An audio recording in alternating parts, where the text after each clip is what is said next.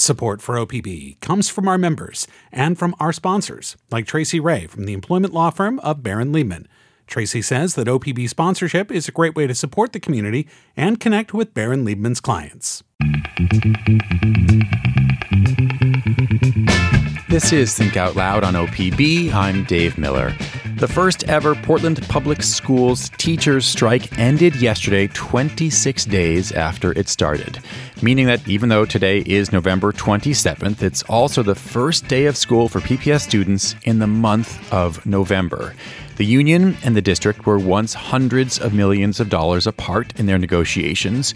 But even this past weekend, when the disagreement was down to only $4 million, it was not at all clear that the two sides would be able to come to a tentative deal.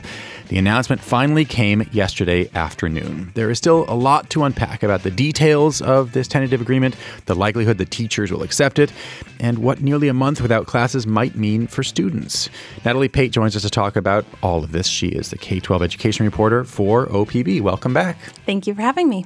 So let's start with the most immediate news. The district and the union have agreed to a tentative agreement. It still has to be ratified by teachers, by members of the union. What's the time frame?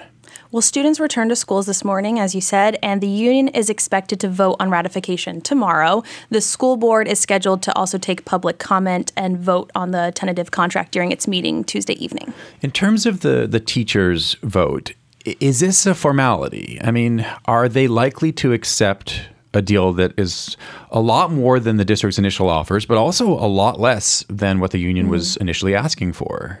Right. So, I mean, it has to be ratified. But as tensions grew, especially last week, I started hearing a lot more from teachers who felt like the proposals they were seeing were really watered down versions of what they went on strike for.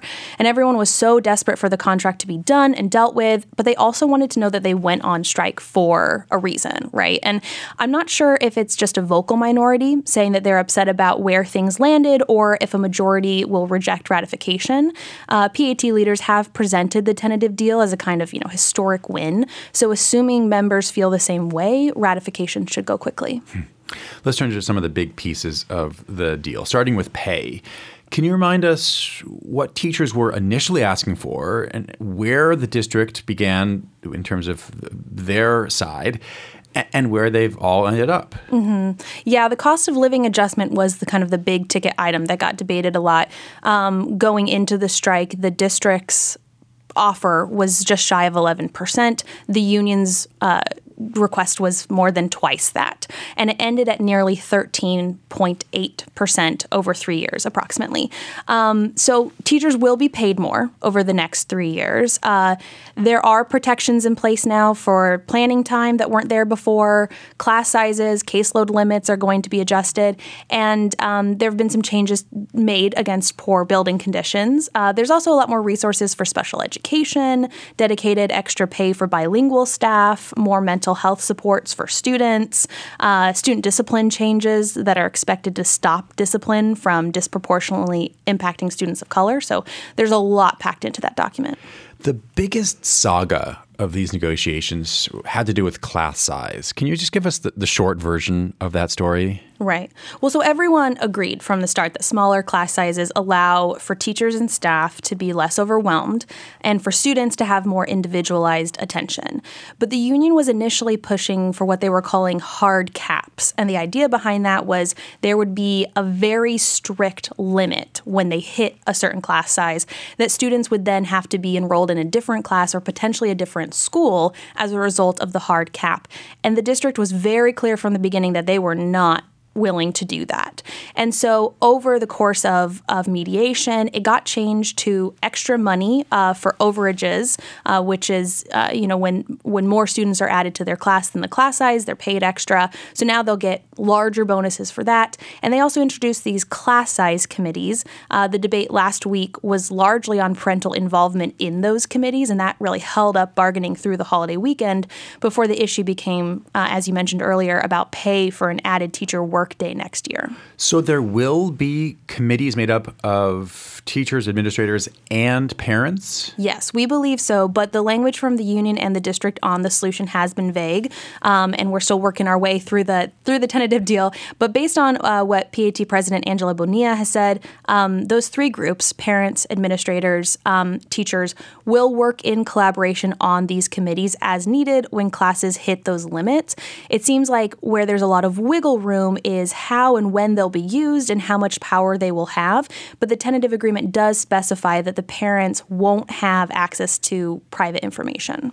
So instead of a hard class cap, which the union was initially asking for, instead, teachers are going to get extra money if the class sizes exceed a certain amount. But isn't that the way it's already been? I mean, how is this new deal different from the status quo? Mm-hmm. It's somewhere in the middle, I think. Yes, that was part of how the district operated before. However, those overage bonuses are going to be higher now.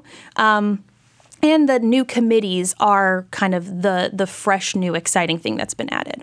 What's happening with physical plant questions? I mean, folks may remember, people on the picket line holding signs about cold classrooms or very hot ones or rats. How did that end up?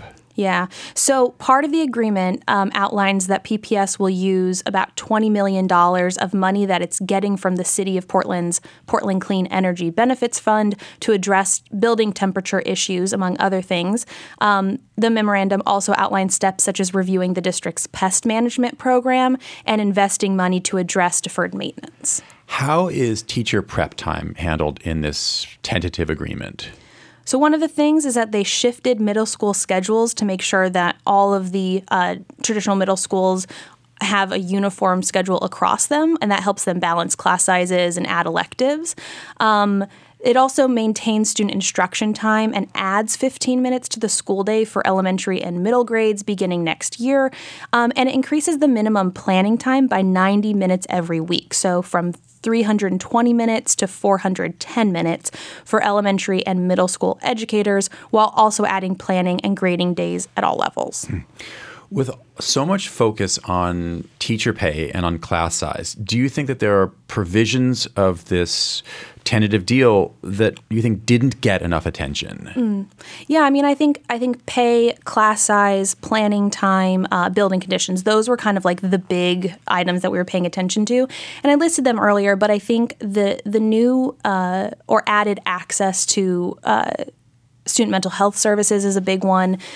Changes to student discipline and especially how that will affect students of color was a big one. The teachers union is happy specifically about having an article for the first time that's dedicated to talking about special education within the contract, and that added stipend for bilingual staff. Can you describe the plan that two sides eventually came up with to make up for more than 2 weeks of lost instructional time? Yeah, they've announced 11 days that are going to be added as instructional days for the school year. What would have been the first week of winter break, December 18th through the 22nd, will now have classes. And there are also days set in January, February, and April, as well as 3 days added in June.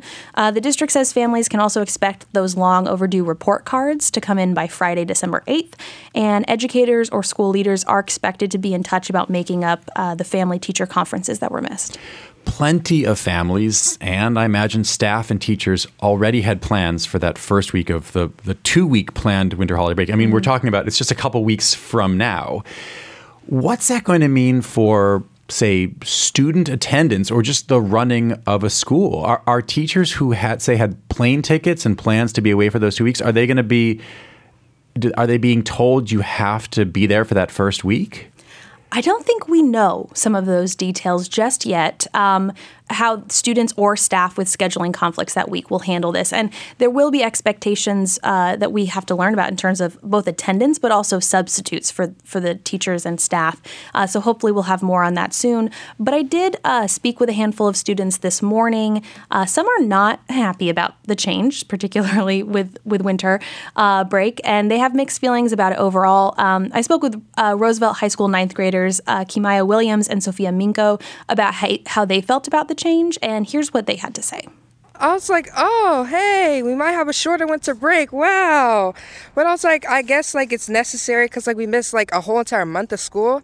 I'm mad because I like my full winter break, and I kind of wish I just added it onto summer. This deal is going to cost $175 million over the next 3 years. That's in addition to everything else that has been budgeted. How much do we know now about the district's plans to trim other parts of their budget? Well, Superintendent Guadalupe Guerrero and the board said there will be, quote, significant cuts in the spring budget talks as a result of this. We don't know what those will be yet. They said community members will have a say during the budget process.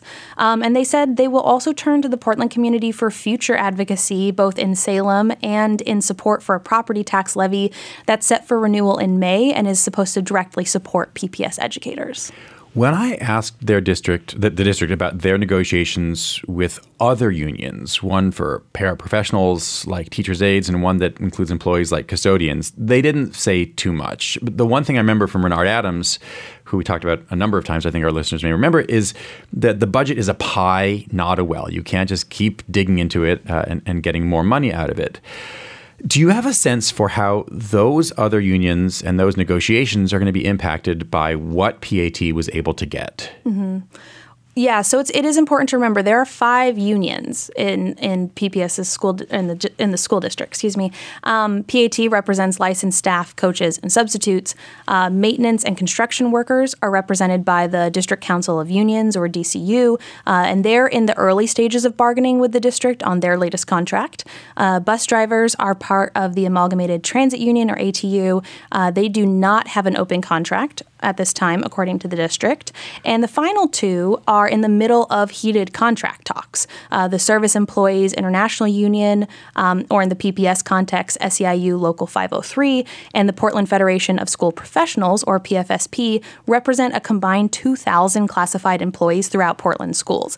And that includes paraeducators, library assistants, nutrition workers, custodians, and many other positions. And both of those 2 unions earlier this month independently filed for mediation with the district. And we don't know a lot of the details of those talks yet because they have further restrictions on that before they reach an impasse. But yes, the district's budget has to pay for all staff and operations, not just the money that goes for teachers specifically. That is all just Portland Public Schools, but can you just remind us where other big districts in Oregon are right now in terms of their respective labor negotiations? There's definitely other things happening around the state. Last we heard from the Ben Lapine School District is that things were moving along in their negotiations in a positive direction. However, that doesn't seem to be the case in Salem-Keizer. Both the teachers union and classified union there have mediation sessions in December with the district. How do you think the PPS strike could affect these other negotiations? What are the lessons that they may have drawn? Well, I think I'm hearing from folks in other parts of the state that they have been watching Portland, and it's kind of similar to how Portland felt watching the Evergreen and Camas strikes in Washington at the start of the school year. They may feel emboldened to strike as well if they think that it will truly move the needle. But those strikes in Washington only lasted about a week each. There are a lot of lessons to be learned from these strikes in Portland, which was so much longer than anyone anticipated, and it became really tumultuous. There's been a major erosion of trust between families, the broader community, district leadership, the school board, the union and its members, and that's going to take a long time to rebuild, I think. So there are folks who are also seeing that, including folks I've talked to down in Salem-Keizer, who've told me that they're kind of seeing it as a warning side to avoid a strike at all costs if they can. Well, apropos of everything you just mentioned about the tension, almost by definition, a strike is going to be an acrimonious conflict. And this was no exception. And it got pretty ugly at times. Both sides became increasingly vocal about saying that the other side was lying or acting in bad faith or not putting children first. Do you get the sense that there are going to be lasting effects from this conflict? I do. To your point, reaching a strike means that other traditional steps to settle a contract just didn't work. Everyone from both PPS and PAT kept saying that they were doing everything that they were doing in the best interests of children and families, and that they wouldn't be striking if they didn't feel like they absolutely had to. There was a split between parents a full spectrum, for that matter, on whether they supported the strike or the union's tactics. And many educators supported it, but worried about not making money for the month of November, or the concern that they might lose their health insurance. Everyone questioned or challenged what the other side said at seemingly every point in the contract process. So I think there will be a lot of work to repair the district's reputation, as well as the community's trust and the needs of students from the time they've had outside the classroom and away from their schools. Natalie, thanks very much. Thanks for having me. Natalie Pate is OPB's K-12 education reporter.